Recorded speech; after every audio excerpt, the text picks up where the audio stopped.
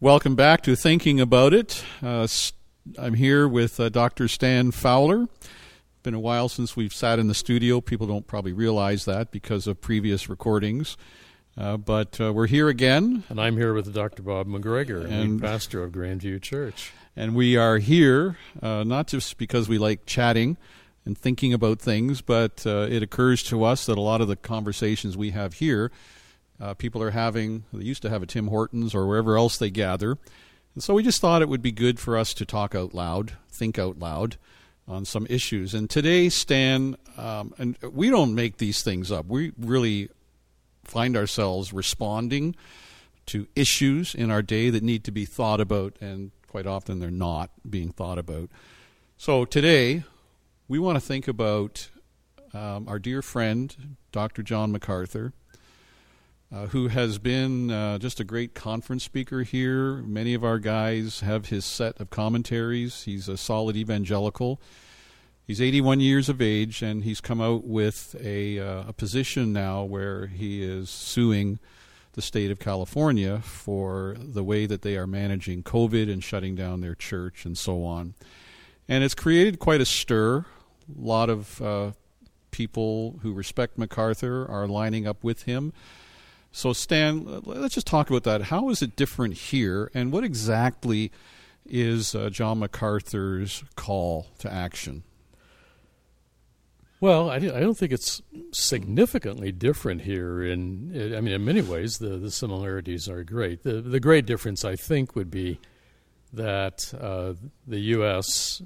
has had a much harder time getting hold of the coronavirus problem. And just when they thought maybe they were getting hold of it, there have been a lot of surges. California is one of the places with a very significant surge. It's the most populated state in the USA. And so the governor has reacted by saying, look, we have to lock down things, perhaps in a way that we were beginning to move away from. And so that has affected not the churches uniquely, but it's affected the churches.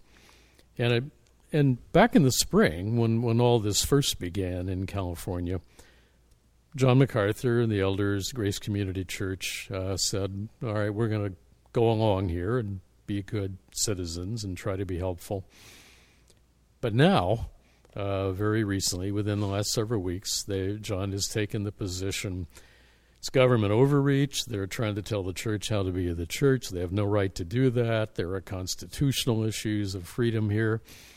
And we're going to meet in spite of the demands. And I just today was looking at a picture online of one of the services this month at Grace Community Church. Full house. People close together, no masks. Now, the picture was from the back of people generally, but no masks that were visible to me. They are in Southern California, and they could legally meet outside, actually, and probably handle that for quite some time. But so, Stan, it's Gavin Newsom who's the governor, he's the governor there, and that's of California. the nemesis, right, in this story. Unlike here, where we're allowed to meet for a third, we've got a third capacity here. Is it the same down there? What was MacArthur actually responding to? What were the restrictions down there? It's not totally clear to me how restrictive the order was, but I think it was, as I understand it, it was pretty much a restriction that would not have allowed a church the size of Grace Community Church to physically meet in the building. But it's interesting that, John has never been known for nuance, and he's always had a pugnacious side to him. Everybody recognizes that, and that's not always bad. Mm-hmm. There are hills to die on. Mm-hmm. There are things to be pugnacious about. But he's really come out swinging on this one, and he lamented when all this began to unfold that it seemed like none of his buddies across the country were rising to his defense. And I'm sure there he had in mind people like Al Mohler and Ligon Duncan and Mark Dever. They weren't rising to his defense. Now, I would say, okay, when my good friends don't come to my defense and say, yeah, Stan's got it right, I should step back and say, have I got it right? Maybe I haven't. I mean, maybe I'm missing something here. But John's used language along the lines of those people who are pushing back and criticizing me, they don't really know what the church is. They're not faithful shepherds. Part of the rhetoric about it is all about, well, what's an essential service, and how can you say the church is not an essential service?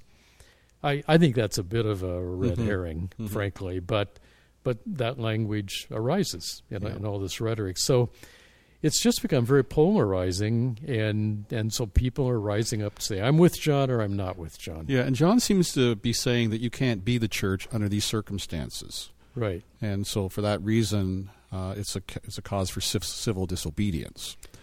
He does seem to be saying that, and I mean, you and I both recognize, Scripture calls us to gather, to meet together as God's people, to achieve a variety of things. And we understand that, and that's certainly the norm.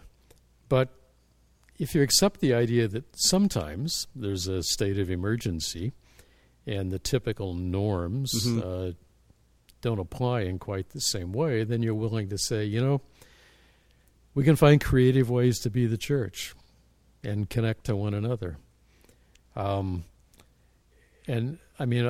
one of my great concerns is it's one thing to say, look, here are the reasons why we have come to this conclusion that we really ought to meet in spite of the government mandate. It's another thing to say any true pastor, any true church will agree with us.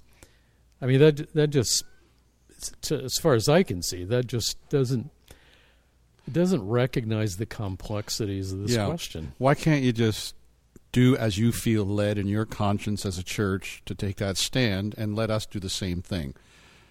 Why is it a matter of do you support him or not? Just say, look, he answers to God. That's how their elders have been led. We'll do it. Why can't it be that way? Yeah, why can't we, in a Romans 14 manner, say each one has to make his own decision before the Lord. We'll all be held accountable by the Lord in the end. But in the present, maybe there are situations that demand different responses. And surely we can be charitable toward one another and not question whether other churches are true churches if they don't do it our way. Because I think another thing that I sense from down there and a little bit here is that there's a narrative that the government is out to get the church, and they're using this, they're not wasting this crisis to advance their interest, which is to muzzle the influence of the church. And I realize that Satan may have a plan, and unwitting participants are always part of his plan. But I'm not sure that we can say that Governor Newsom or here Ontario Ford are intentionally trying to seize the opportunity, muzzle the church, secure their power base. I just don't think we can say that. No, I don't think we can. I agree very much. But as you say, we do need to recognize. I mean, there is a real culture war going on, and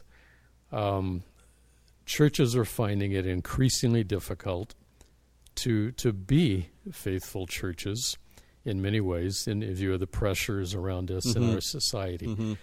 So that is a reality, but to bring that into the debate when what we're talking about is how do we deal with government mandates related to a health crisis, a pandemic. Now, I use those terms. I think they're accurate, but some pastors who were sort of in the John MacArthur tribe on this mock the whole idea of that terminology. What do you mean pandemic? I mean, how many people do you know who have coronavirus? How many people do you know who've died from it? And granted, it's obviously a small percentage of the whole population, but it is a significant portion of the population, which could get much larger if we don't pay attention to appropriate protocols. And so when I talk with those pastors about this issue, they immediately shift to the way in which they perceive government and legislative overreach, often relating to issues of sexuality and gender identity and that sort of thing. And there are legitimate concerns there. Right. So this isn't the hill that we want to die on. I don't think so. But we need to talk maybe in our next podcast about some of the other hills that are before us that will eventually bring us into conflict with our government. And are we ready to do that? Are we resolved that we might find ourselves as a church engaged in civil disobedience, doing what John MacArthur's doing, only with another issue? Are our people ready for that? How do you prepare a congregation to face that challenge? And I think we need to flesh that out at our next podcast. I think it's worth talking about, and it's something we haven't talked about a whole lot because, thanks be to God, we live in a cultural setting where we have had freedom to be the people of God. In the past, the church was widely respected in a way that it isn't now. We've had a lot of benefits, and we haven't had to think a lot about civil disobedience. And often the people doing civil disobedience were not people of our tribe, and they weren't doing it for reasons that we can appreciate. But that doesn't mean there's never a time when we have to do it. Yeah. Well, let's talk about that next time. We'll just divide this podcast into two parts, part 1 and part 2. And we hope that you can join us next week on Thinking About It. I'm Bob McGregor. I'm Stan Fowler. Thanks for listening. Keep on thinking. Bye-bye.